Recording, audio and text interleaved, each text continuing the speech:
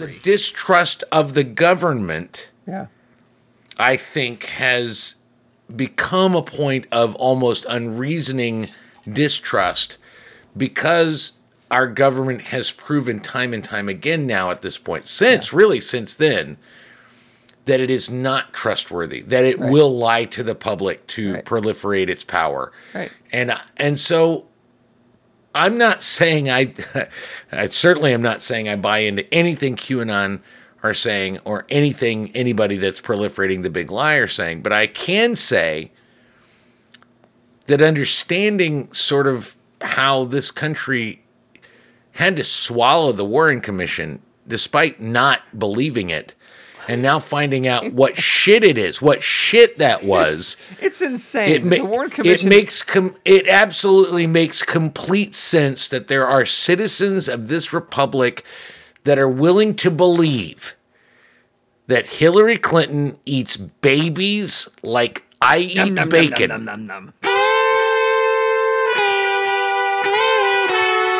I'm Don Hall. And I'm David Himmel. And this is the Literate ApeCast.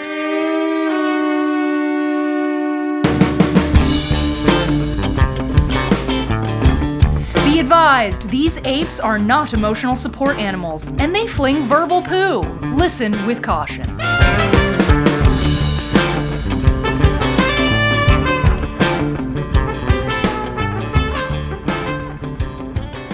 I finally saw Spiderman.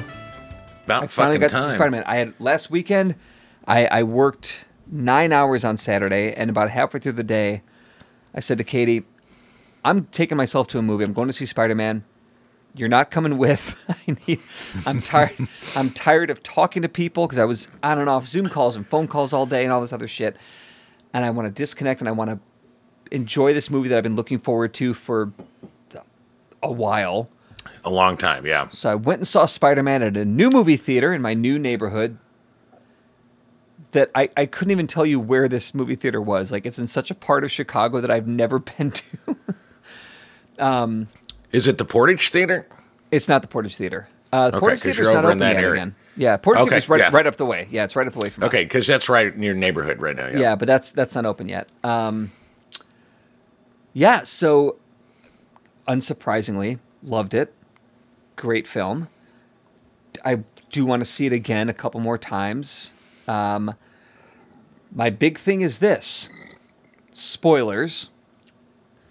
Yeah, dear listener, if you haven't seen it yet, like, if turn Saturday it off. Night Live had to make a joke about stop watching Spider-Man, then if you haven't seen it yet, just shut up.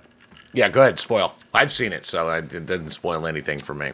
First of all, I knew that Toby and Andrew were going to be in the film. Like, I knew that they were bringing in the other I thought Peter they Parkers. were, but I didn't know. But yeah. I knew that was happening. What I was excited about was, how are they going to build them in? How are they going to bring them in? And what's their story arc? And is it going to be just fan service bullshit, or like, is it actually going to matter? So I was excited about that, and I think they pulled it off flawlessly.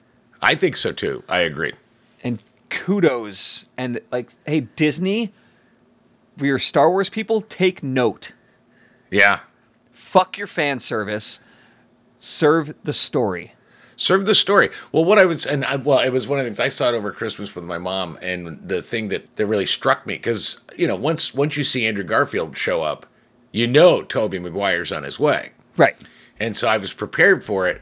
But when Tobey Maguire comes out just in his T-shirt and his jeans or whatever he was wearing, like your dad, he's like a fucking soccer dad. Yeah, I got really emotional. I mean, not like weepy. I didn't start weeping at that point, but I did. It really caught me off guard how that impacted me.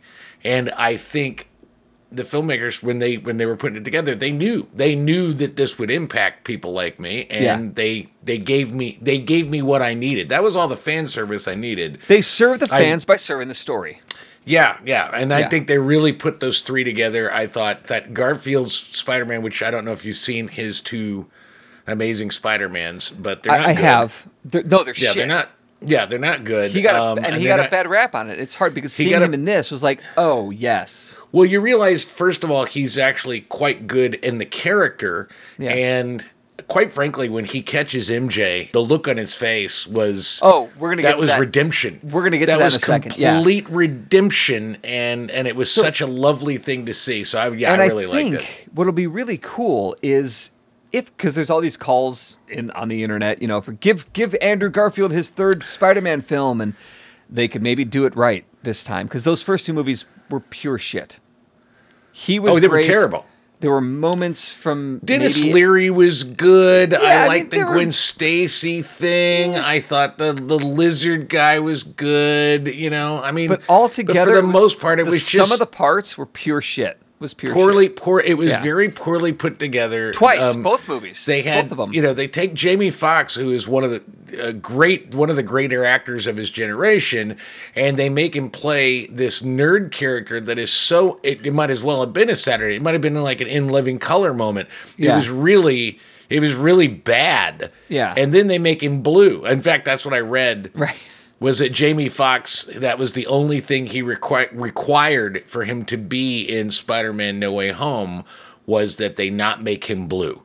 No, they made him look like the comic book character. They made him look like Electro, yeah.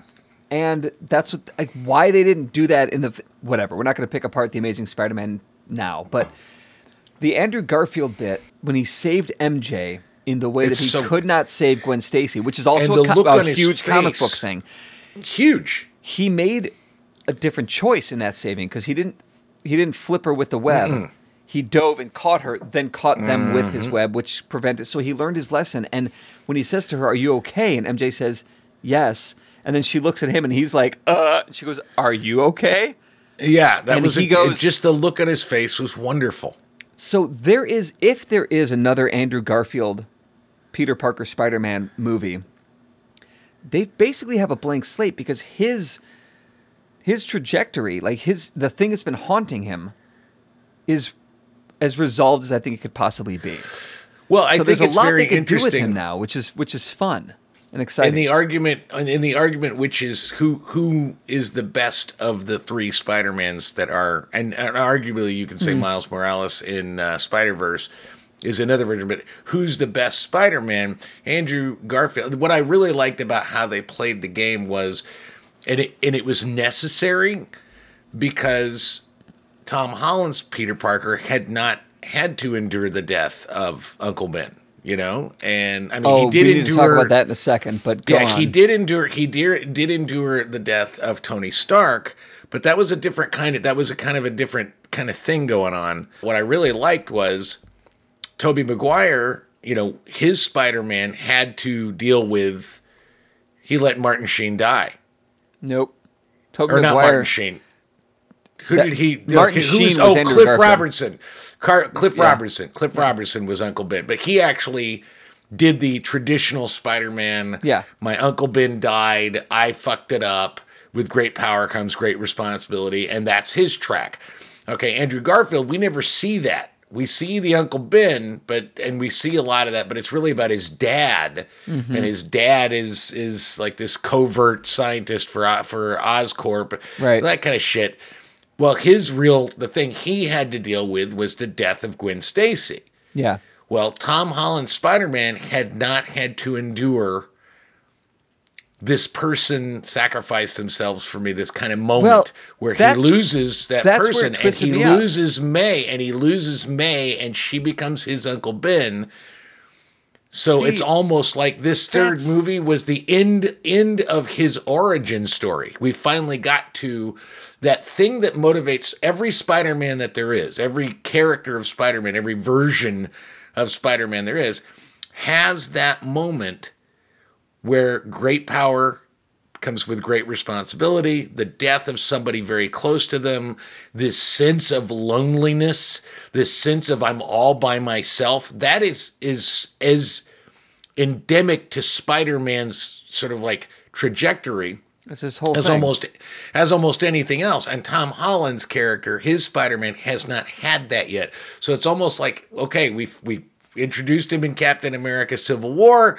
We got to be funny. That was cool. Now we've got our 3 movies. Now he's at that point where he has lost everything and everyone. He is all by himself and he's all by himself. He is now really Spider-Man. So now I'm Well- looking forward to 3 more movies with Tom Holland, so we see him become Spider-Man, because now he gets to be Spider-Man. Yes and no. Here's the thing. Is so when Tom Holland's Spider-Man started, there was Civil War, Captain America Civil War, and he says something to Tony Stark. Tony's like, "Why do you do this, kid?" And he says, "When you can do the things that I can do." What does he say? And when you're able to do what I can do and you don't use them for good, people get hurt. Something like that, which is like a different version of with great power comes great responsibility. And in Tom Holland's Spider-Man, they never explicitly say Ben Parker, Uncle Ben. It's never addressed, but there is a luggage tag that has BMP or something with something that you assume is Ben Parker. I think it's in Far From Home when he's packing his bags. I don't know. Mm-hmm. But we assume, because he talks about Ned, when he talking with Ned about getting bit by a spider, so we assume that it's the exact same origin story that we all know and love from Spider-Man. He gets bit by a spider, he goes, and he's a wrestler, and he lets the guy go. With the Tom Holland trilogy, I feel like they purposely avoided the origin story in the way similar to how they did it with Into the Spider-Verse. Like, okay, we're going to do this one more time. Like, we've all seen it and heard it. Let's not get through it again. But with Tom Holland, we got it. That he talks to Ned. Just was in the Spider-Man. First one. He was bit by a spider. He does the thing, and he says, Well, you to don't Tony, see him. No, you don't see him bit by a spider. He's already Spider-Man. Yeah, he talks about it. But he says to Tony at some point, I believe it's in Civil War. You when you can do what I do and you don't do it, people get hurt. Yeah, for good. And I understand that you see that as the great power of great responsibility. It's a different version of that. So I would argue that introducing him to Tony Stark is one of the things that's most interesting about Spider-Man in Civil War, and then in Far From Home. More importantly, what's the first one? Homecoming. Yeah. Is that he goes from great power to great responsibility to wanting to be an Avenger. He wants to be important. He wants to fight the big bad guys. And that was never Spider-Man's trajectory.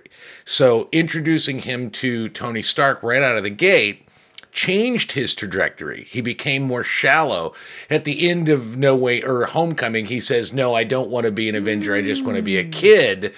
So it's a different, and that's what, again, I'm going to go back. I get that. I don't think that he becomes more shallow. I think that he has just a different bigger journey. Ideas. Like, I can help all these people, not just my neighborhood. Let's do that. And going back to my original point that I liked about No Way Home is that they show each one, Tobey Maguire Spider-Man, Andrew Garfield Spider-Man, and Tom Holland Spider-Man, they've all had completely different trajectories, completely different influences, different perspectives on the world, and different tragedies that they've had to endure. So I think the Tom Holland had to go. I mean, that character went through the Tony Stark. He's been to space already. I think you're giving it too much. You're giving it too much connective tissue. I don't think it's that. I don't think it's that simple. I don't think it's that like this was their. Maybe it was the plan all along, but it was when May got hit. Oh God, that was devastating. With Green Goblin's glider. Mm-hmm. In the way that Tobey... Well, that was rough. Yeah, that was rough. That was rough, man. And you knew May was going to... But when May's sitting, it's like, oh my God, heartbroken, like that sucks, holy shit. Because now because I'm thinking as I'm watching it, oh my God, he lost Uncle Ben, he lost Tony, he lost Aunt May, he has nothing. Because the other Spider-Man, Peters, whatever, through all of it, they lost Uncle Ben, they lost Gwen Stacy, but they always had Aunt May. I mean, I know there are issues and there are where Aunt May dies and eventually whatever. But like the core of Spider-Man, he always had Aunt May. So he's all by himself now. When I love Aunt it. May dies, I think, oh fuck, he's lost that. I mean that's it. So, but when she says the words, when she utters the words after How many movies? He's been in what? Four Three- or five movies. Four or five movies, but Right? this is his third big movie. Yeah. The third When Spider-Man, she yeah. says it, when it she was like, says that the was... words that are key, Oh, that just- are absolutely key and central to Spider-Man. Those exact words. It was perfect. I thought, oh, fuck, what is happening? Is she quoting Uncle Ben? Because the way that he received it, he had never heard that before. So I'm No. thinking, holy shit. And then we have the three Spider-Man together, and when Tom Holland says it, and the other two finish the thought. Because they both have gone 'Cause they've through a been through universe. They've been through a universe where their stories included that from Uncle Ben. Right. Or but he says, my Uncle this- Ben said it. My Uncle Ben said it. And then I'm like, oh, but Tom Holland's Uncle Ben didn't say it. He did not say it. But Aunt May, so that twisted me That's up. brilliant. And I it think it's is. brilliant. And it's so I don't think I spent the last week thinking that the three Tom Holland and arguably, the Civil War, the three and a half, whatever. Civil or War and then the Tom Holland Spider-Man journey. Infinity Right? War and Endgame, yeah, sure. That has been an origin story. But I think now, after sitting with it for a bit, that his origin story is No Way Home. It's not the other two, because it's a different. He is a different Peter Parker. He is a different Spider-Man, because he will go on in a world where MJ is not a part of him. Yeah. Where, I don't know if that's necessarily true.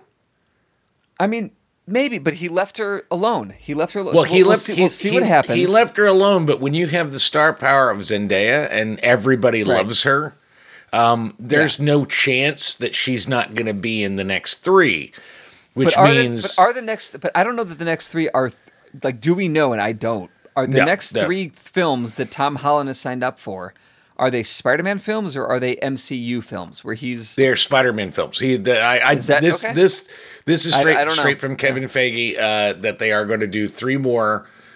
The thing that they're doing, and I think it's interesting. I would love that because I'm so curious because now he is Spider-Man he's 1961 Spider-Man. Yeah, it's exactly what it is. The thing I didn't care for, got nothing. I don't care. Even less, like when actually. They brought in Eddie Brock and Tom. Oh, we need to talk about that.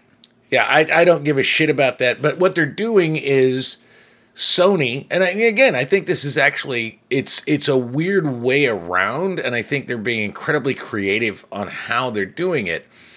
Sony doesn't really; they still have the rights to Spider-Man, but they've kind of given the rights to Spider-Man back to Marvel because they know they can do it better. Right. But they still have rights to all the bad guys, to sort of the world of Spider-Man. So you have Morbius that's coming out, Mobius. You have Venom, the two Venom films. So they're doing that. Well, I think now they have opened with No Way Home. They've opened it up that now the game is afoot that Sony and MCU are going to be combining stuff and creating opportunities to combine their universes. It's kind of a brilliant strategy in a we're going to dominate all media. Fear me, I am Thanos, and you will pay attention to me kind of shit. It's a little.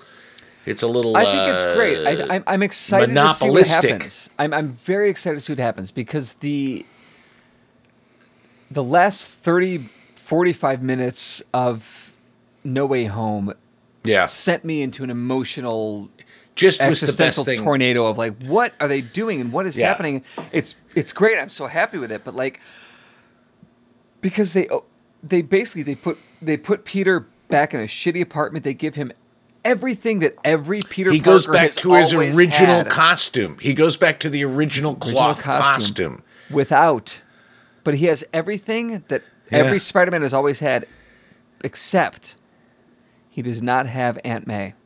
Yeah. That's a very different... And what does that mean? Okay. Yeah, I want to talk about something not Marvel related. What else since I've known you, and we've really never had a conversation about this, not in any kind of depth, you have been a JFK conspiracy theorist since I've known you, and far longer than that, I'm sure. It's funny And you say that because literally the other day I was thinking, conspiracy theorists have gotten they fucked up the brand. Because when I got into the JFK thing, and I was very into the JFK thing. I know you've said that, but I've never really time. talked to you about it. Yeah. It began. I was babysitting my brother. I was in 8th grade. JFK had come out. The movie, the Oliver Stone film, JFK, had come out in 1992. And it was on HBO sometime in 1993. And I can remember I was sitting in my parents' bedroom on the floor watching this movie. I was flipping through the channels, and JFK came on, and Kevin Costner was on the TV. And I was like, oh, Kevin Costner. I like him. I like Field of Dreams. I like Dance with Wolves. What's this movie? JFK? Okay, great. I was supposed to be babysitting my brothers. They're downstairs doing fuck all. I don't know. And I get engrossed immediately into this movie. John Candy is in it. Tommy Lee Jones. Like, it's a great film. My grandfather comes over.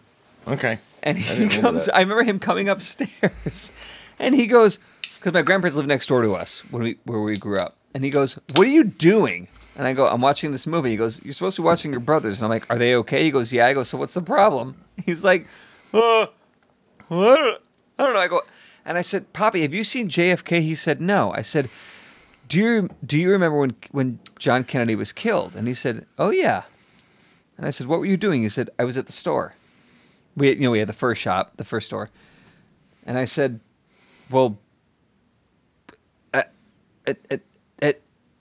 and that's it?"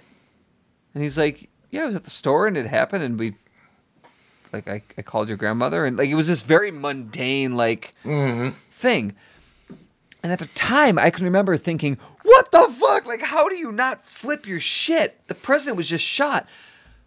But now I can look at that and go, "Oh, this is like those moments of 9/11 of January 6th, where you're like, you call people and you're like, 'Are you good? Are you okay? We don't know what's going on. Like, news is unfolding. Let's be.'" And my grandfather was always a very cool cucumber, like he was not like me, like, "Oh my God, this is gonna change America and the world. Holy fuck!" He didn't notice that shit. But he also didn't have that kind of history. Like, I've had the knowledge of Pearl Harbor, which he lived through. I had the knowledge of Kennedy's assassination, which he lived through. I had the knowledge of 9/11, which he lived through. Mm-hmm. He didn't live through January 6th. Anyway. So I'm watching. So I would JFK. argue that January 6th does not quite meet the bar of those other issues. Well, that's another. We can have that conversation. Yeah. We can have that conversation some other time. So anyway, yes, I get really. So I'm in 8th grade. I get really into this JFK thing, and like every project, every oral speech that I could give, anything for the next however many years I'm in school, if I could find a way to make it about the Kennedy assassination, I'm doing that.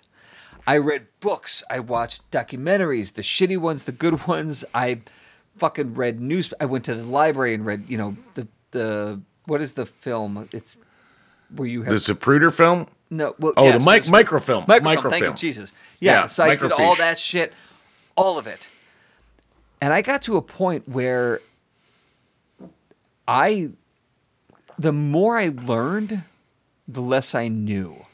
Because facts started to contradict each other. It just there's just so much shit. Okay. But I am this idea of the conspiracy theorists today is like, you're a conspiracy theorist with the Joe Biden and the Hillary Clinton fucking pizzas and eating babies. I have two questions related to this. First of all, one I want to, because I know you don't have Showtime, but there's a new documentary that, of course, our favorite conspiracy theorist when it comes to the Kennedy assassination, Oliver Stone, he's got a 4-hour version coming out in February, but there's a 2-hour version out on Showtime right now. And I was sitting and I kind of put it in my, hey, up next kind of queue. And I was sitting on the floor and drinking a little bit of rye, and Dana was sitting on the couch. I'm like, you know what? What the fuck, man? Let me watch this. Yeah. I've always questioned the Warren Commission. I watched JFK. The Warren Commission is bullshit. There are lots and lots of people that just bought into it. Because I would talk to my dad about this. We would have arguments. And I was a kid who was born in 1979, right? Far enough removed from the JFK assassination and the House Committee on Assassinations for the Warren Commission and everything else. And I would say, Dad, who was 13 years old and homesick from school the day that Kennedy happened. And his response, Dad, tell me about the Kennedy assassination. You were there, you were alive. He's like, I was 13. I was homesick from school. I was watching the Bozo Show. And I remember being really annoyed when the Bozo Show got interrupted with this bullshit about Kennedy being killed.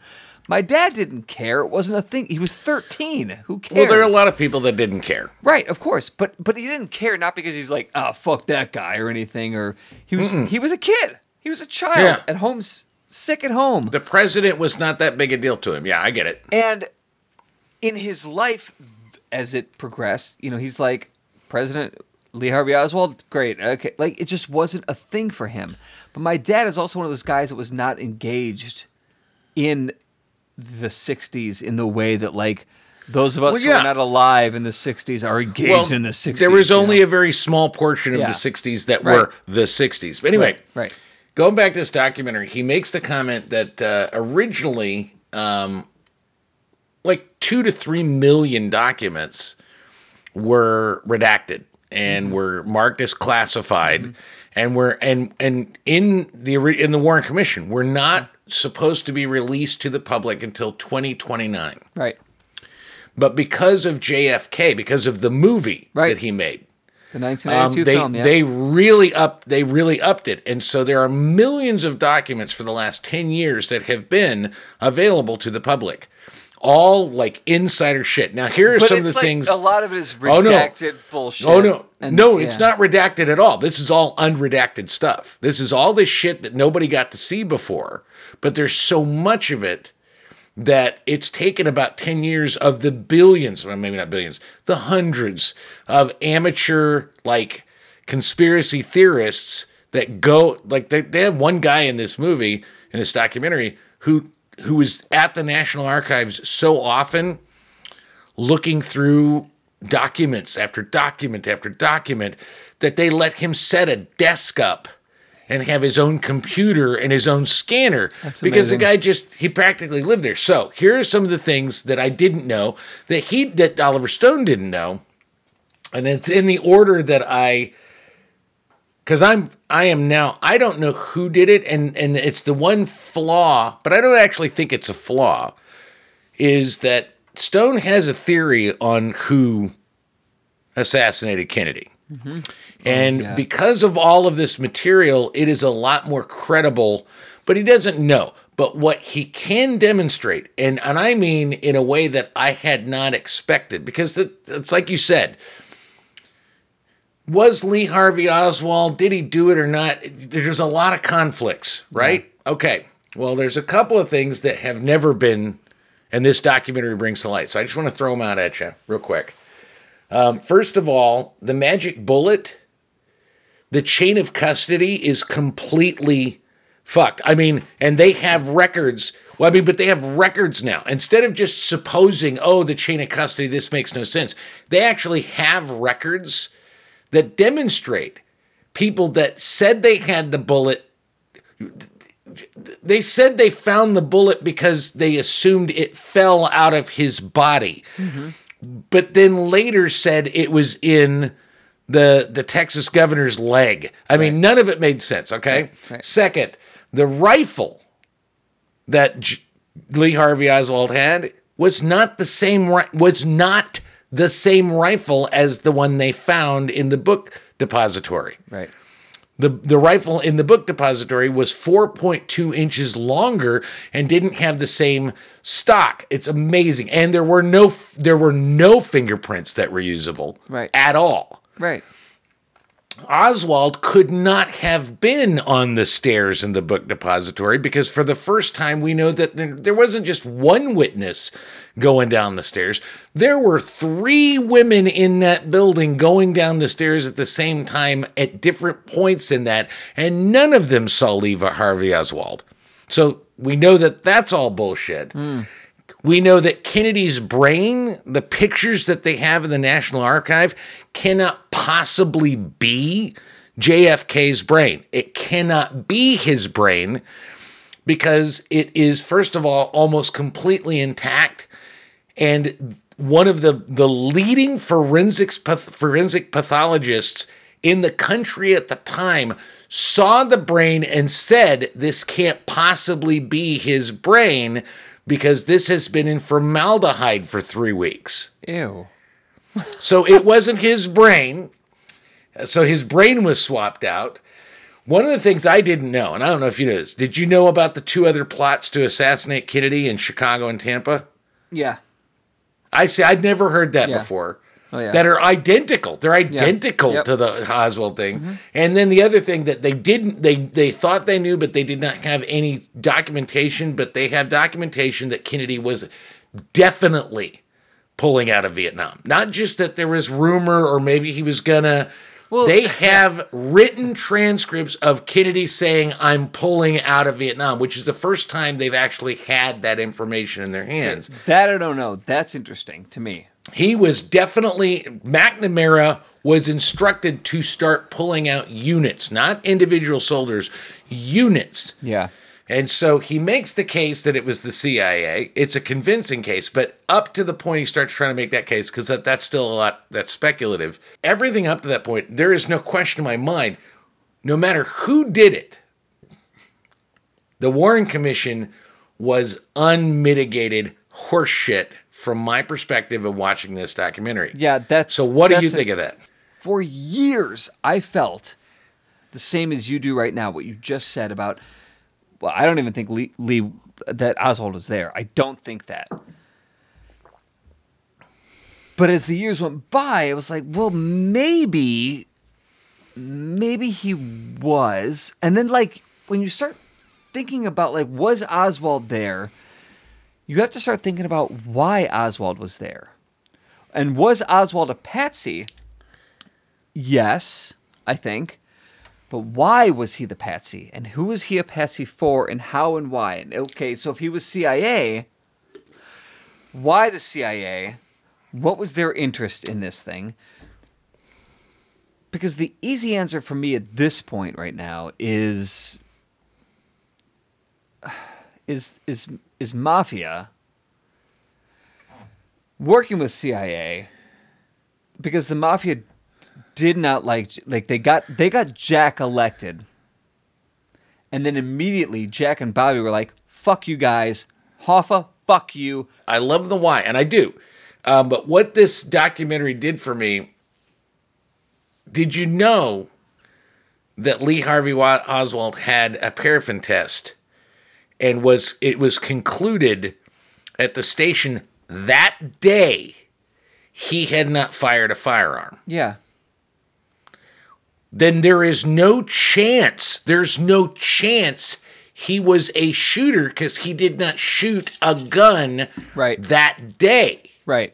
But so it doesn't matter. He could have been up there spying for him. He did not take a shot. Matter. But was Lee Harvey Oswald involved? Was he in the stairwell when he was running down? Was he? No. There were 3 witnesses doesn't matter. that say that he was not there. It does matter. If he was not there, then he was not there. This is the problem, Don. This is exactly my issue, is that the more I read and the more I learned, the less I knew, because things started to contradict themselves. And it's not just... and Lee Harvey Oswald, I believe, is the linchpin of which way do we go to focus our investigation. Whether he shot him... I don't think that Oswald shot him. I don't think Oswald pulled a trigger. I don't think that 83% of the country at the time and today don't believe Oswald shot him. Really? Yeah. Okay. That's an interesting number. LBJ. Again, I heard a recording on this documentary. LBJ didn't believe he shot him. oh, shut the fuck up with LBJ. That's not a thing. He is not a valuable witness I'm just saying, on this at all. No, I'm just saying in At terms all. of public opinion, very, Right. very Public few opinion- people bought the Warren Commission. Very few people in this country bought the Warren Commission. I'd like to see those Like numbers. because 83%. The people that I've spoken to that have lived through it are like, Oswald, if he wasn't the lone gunman, he was a gunman, or he was involved somehow, or 83%, and this is what I looked up. I looked it up before the podcast. 83% of the country at the time, within 3 months of that, did not, or within 3 months of the Warren Commission declaring Lee Harvey Oswald was the sole killer, 83% of the country did not believe the Warren Commission's conclusion. the interesting thing about this, and if we look at it... That's what I read. I mean, I could be through the wrong, but that's what I read. If we look at it through the lens of today, because I believe that a lot of what we're dealing with politically and socially today This is my next question. It's not the same as what was going on in the 1960s, but it's similar. And if I think about the things that my grandfather said, that my grandmothers have said, that my fathers have said, that lived through the Kennedy assassination, Yeah.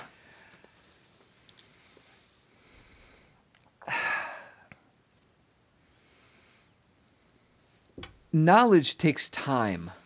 Like, things unfold. We learn new things. And at the time, in 1963, when the Cold War was at its peak, we'd just come off of the Cuban Missile Crisis. And when our president of the United States, our leader, the head of fucking state, gets fucking killed in broad daylight in our own country, surrounded by a shitload of people. This is not like Abraham Lincoln, where a similar thing happened, but nobody. The guy just showed up. Yeah, boom, jump, simper. Got it. It's very easy for us to go, well, Jesus Christ, this has to be the fucking Russians.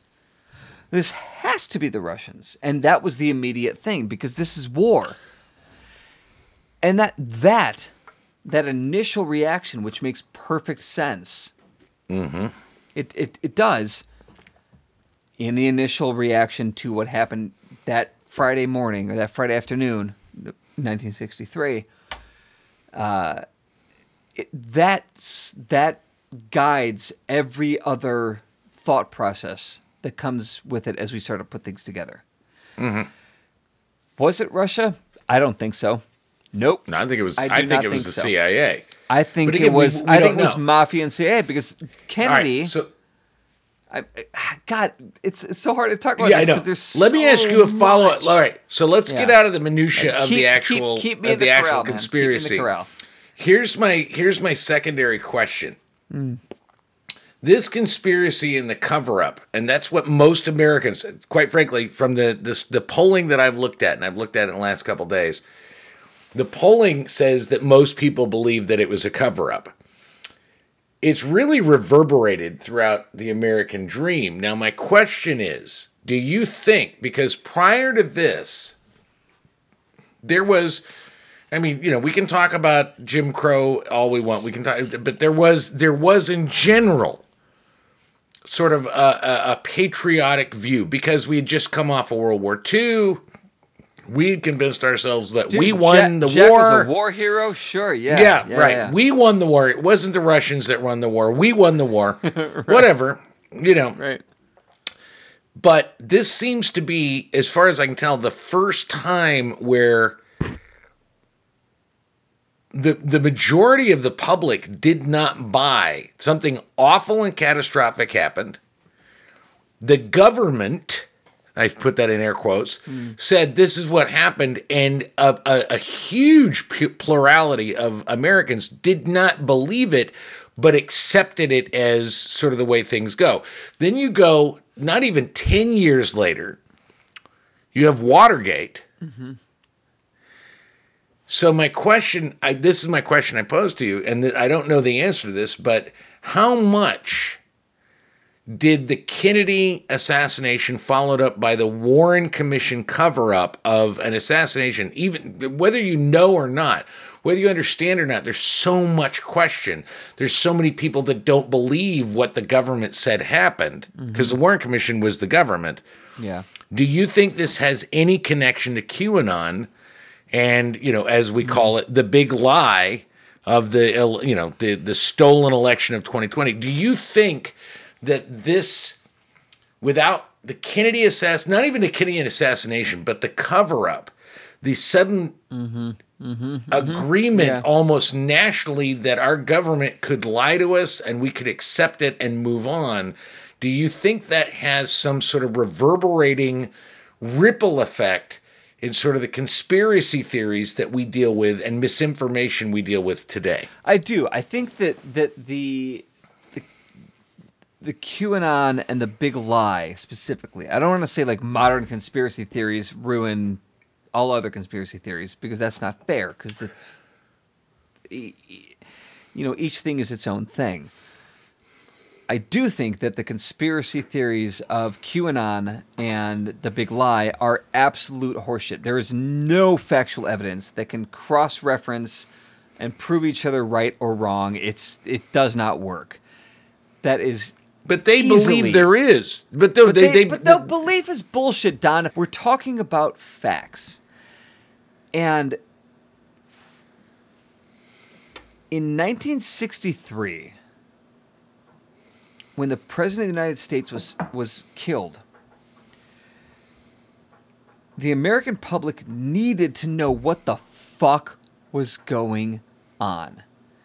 And I believe that the government, with good intentions...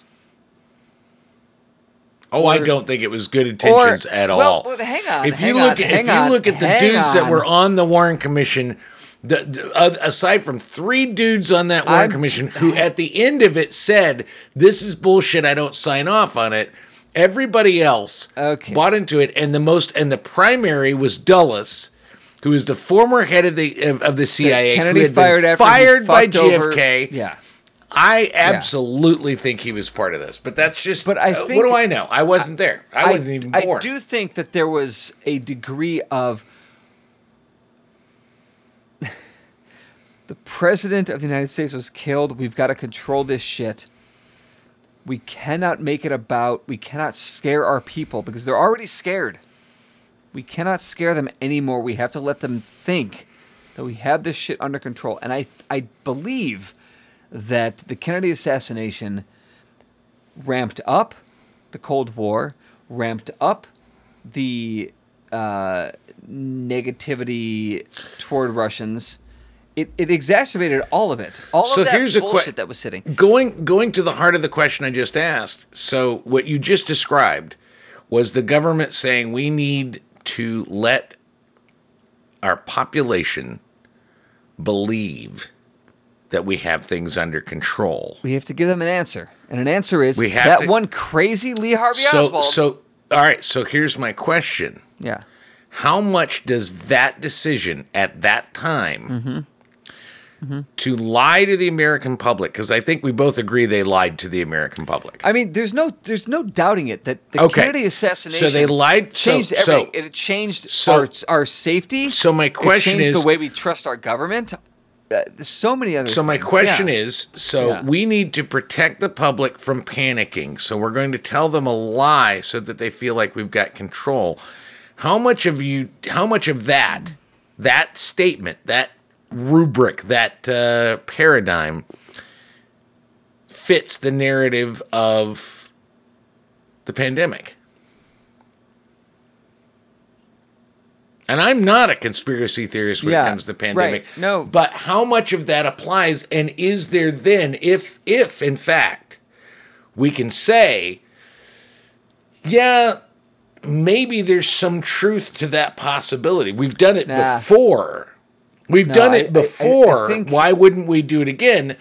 No. I'm not saying that's. Right. No, I see what you're saying. I see what you're saying. I'm not saying that that's what happened. What I'm saying is, there is a reasonable expectation from some portion of the population to look at the government saying we've got it under control and seriously questioning that government and that answer, is it really that unreasonable given what our country has endured in the past when it comes to these vast pieces of propaganda created to sort of assuage the anxiety of the general population? Well, I think that a lot of that distrust of government and QAnon exists in part because of the history of America's history, of the history of the Kennedy assassination and the questions that come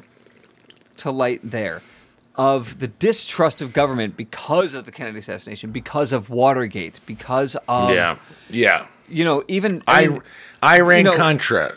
Keep going. There's a million of them. I was going to say, Gerald Ford is the most ineffective president that ever existed, arguably, I guess. But, well, no, fucking arguably, because I don't think he was. I think that by him letting Nixon off the hook, he created this idea of the government's going to protect itself. Mm-hmm. And that was 1972, 1973. That was a decade after the Kennedy assassination.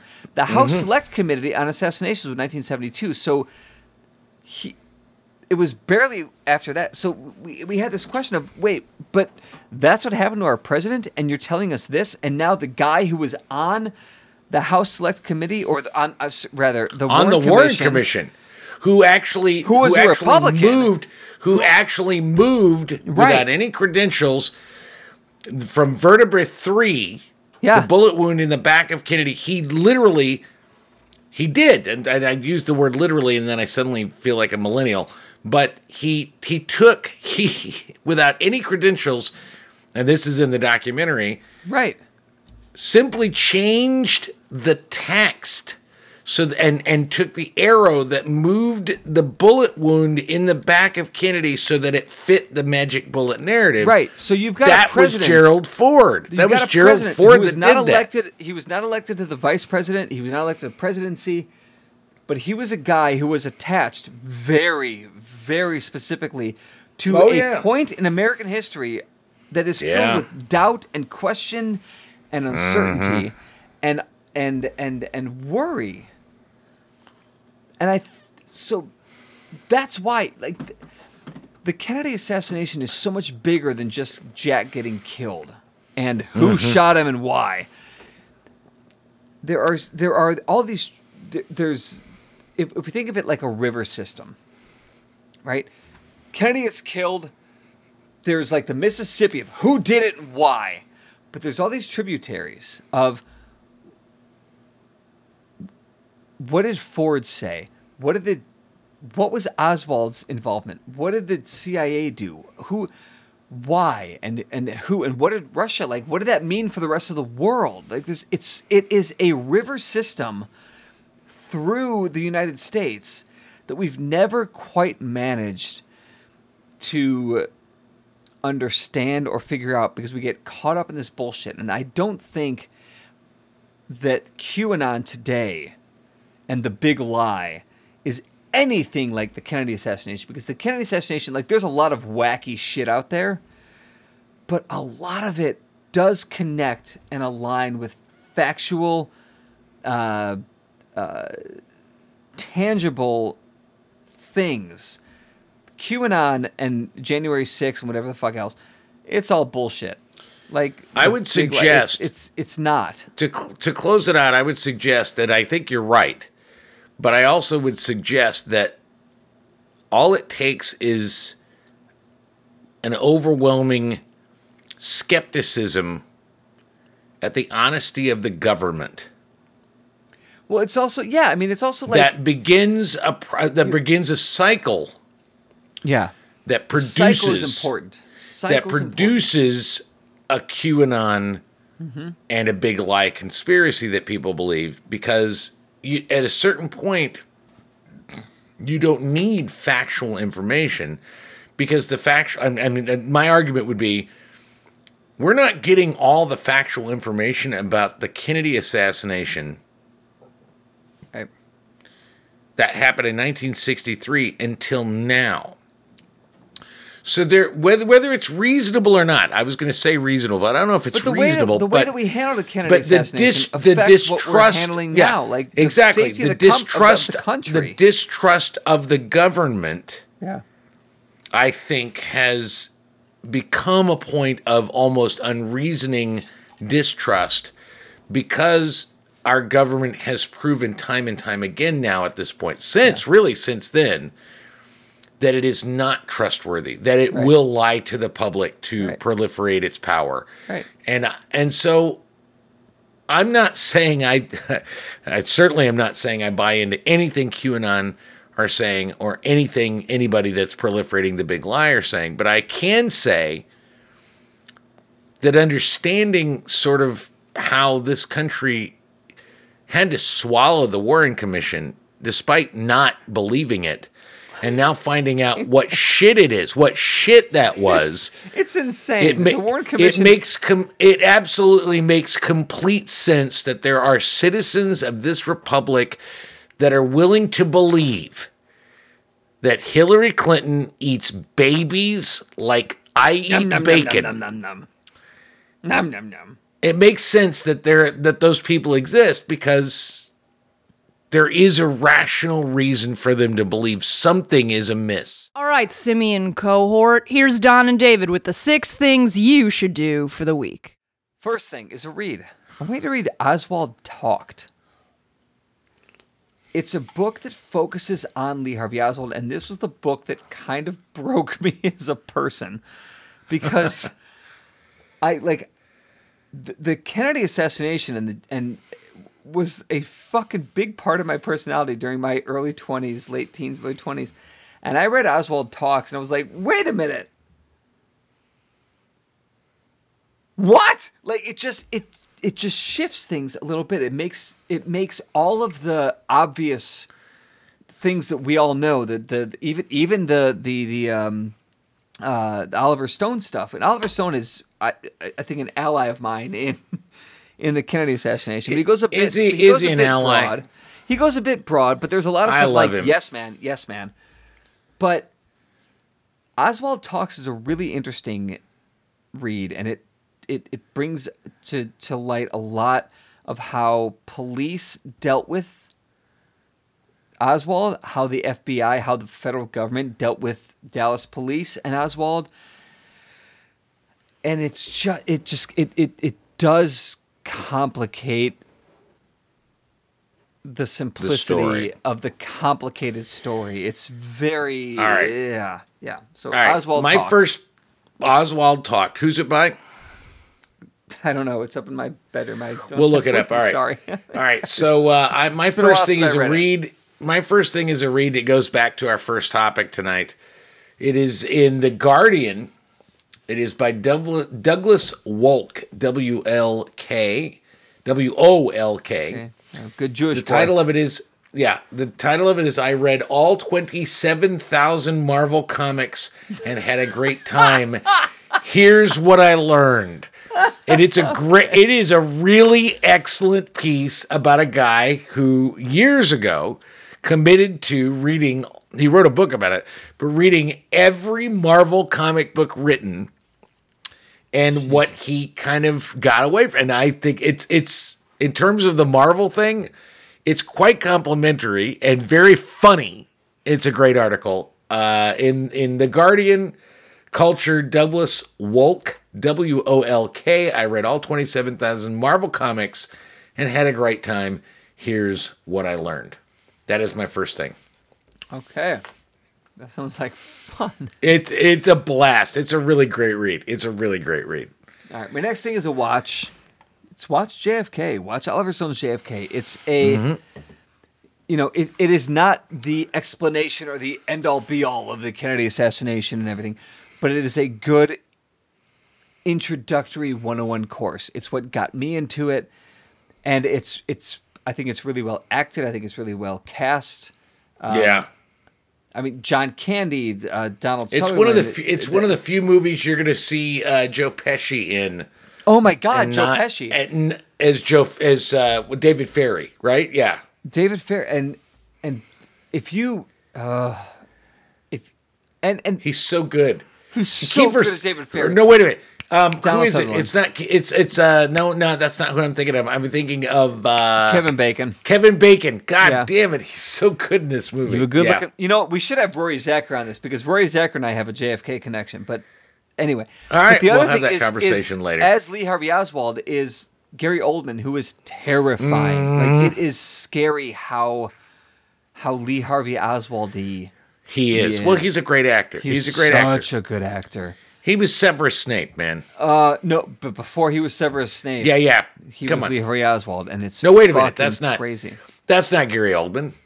Gary Oldman was Yeah, he was Severus Black. Sorry, Sirius Black. Sirius Black, whatever his name is. I Oh don't yeah, give a Severus shit. Snape was It was Rickman.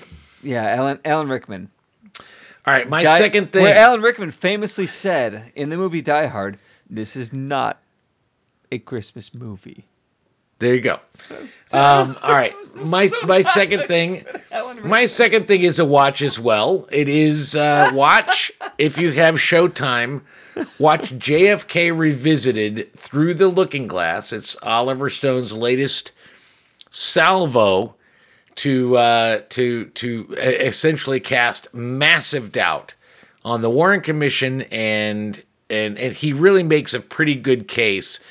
I don't know if he makes a good case that the CIA did it. I think it. I was convinced that it's definitely CIA that. Oliver Stone is really good tried about to kill him. casting doubt, reasonable doubt. He's really good, but he's I'm bad telling at you, making cases for who actually did it. Yeah, there's not the evidence of who actually did it, but he has some really the first.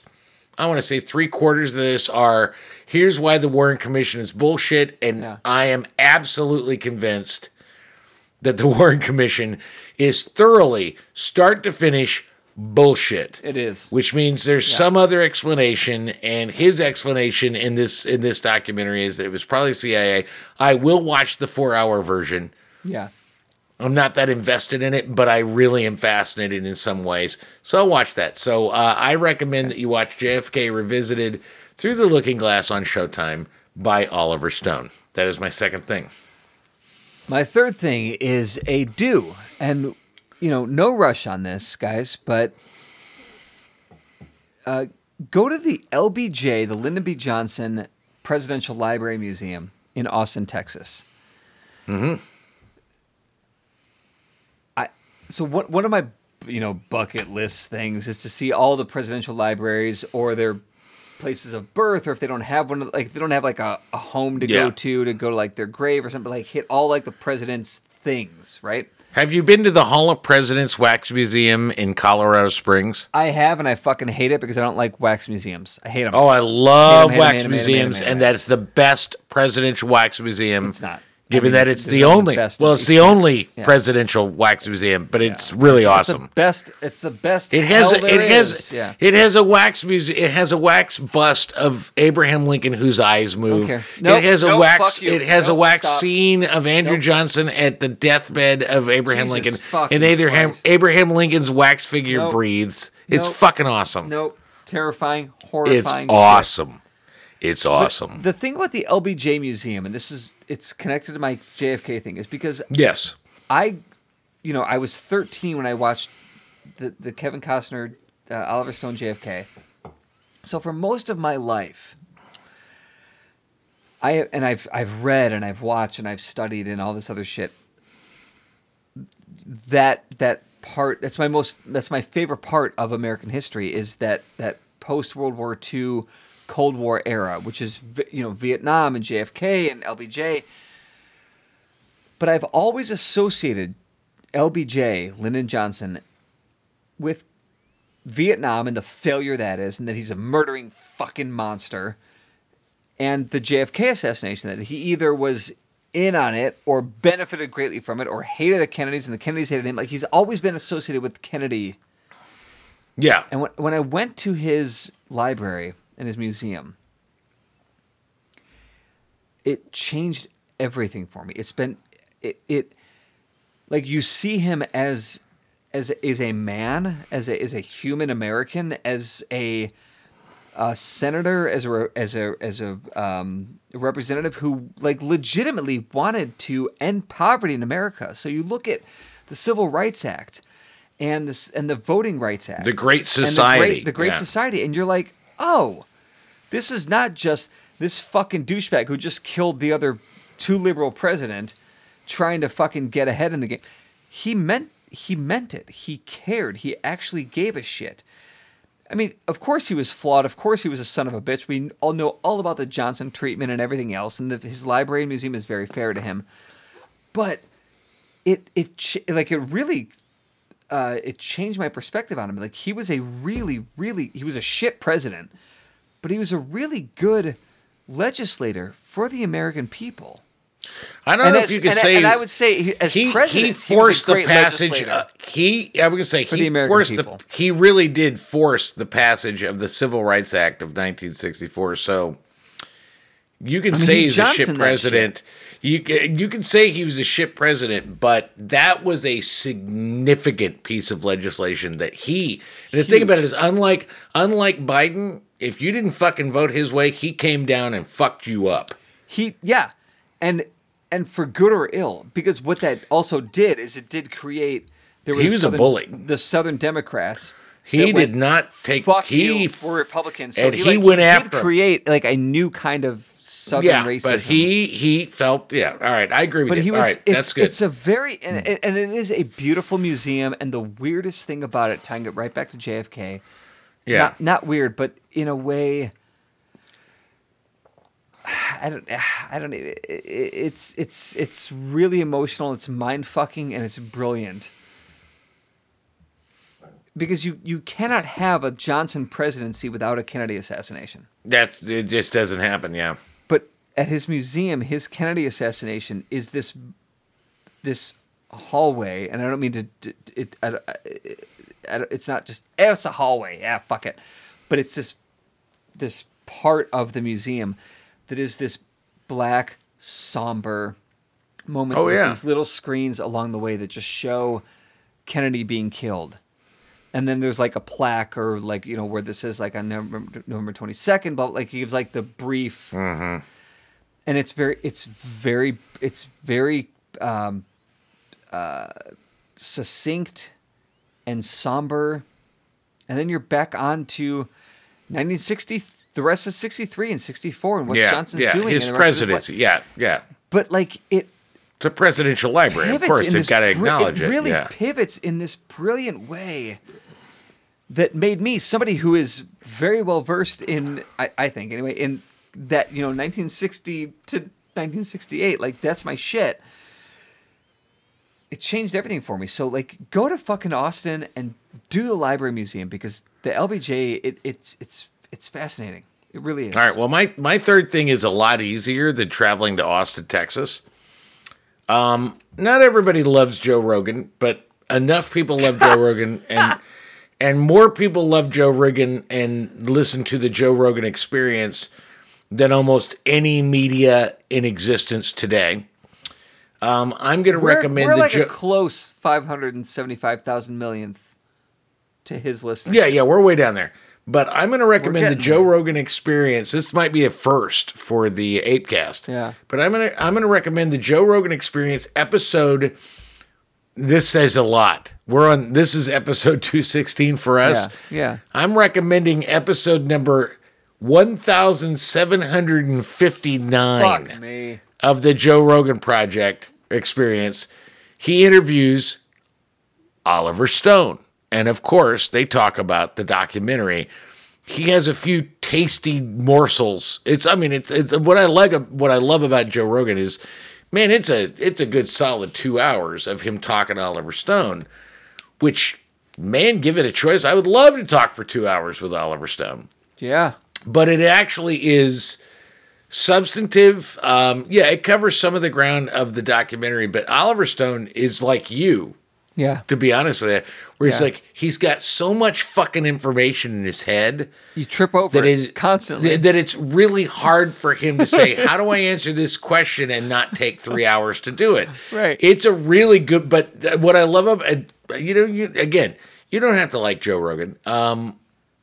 I don't know if I like Joe Rogan, but I appreciate his curiosity, because he really is he's coming at Oliver Stone just curious about all of this. And he asks really good questions, and Stone really gives him good answers. And it's a great episode, and I highly recommend it. So my third thing is the Joe Rogan Experience episode 1759 with Oliver Stone. You can find it on Spotify.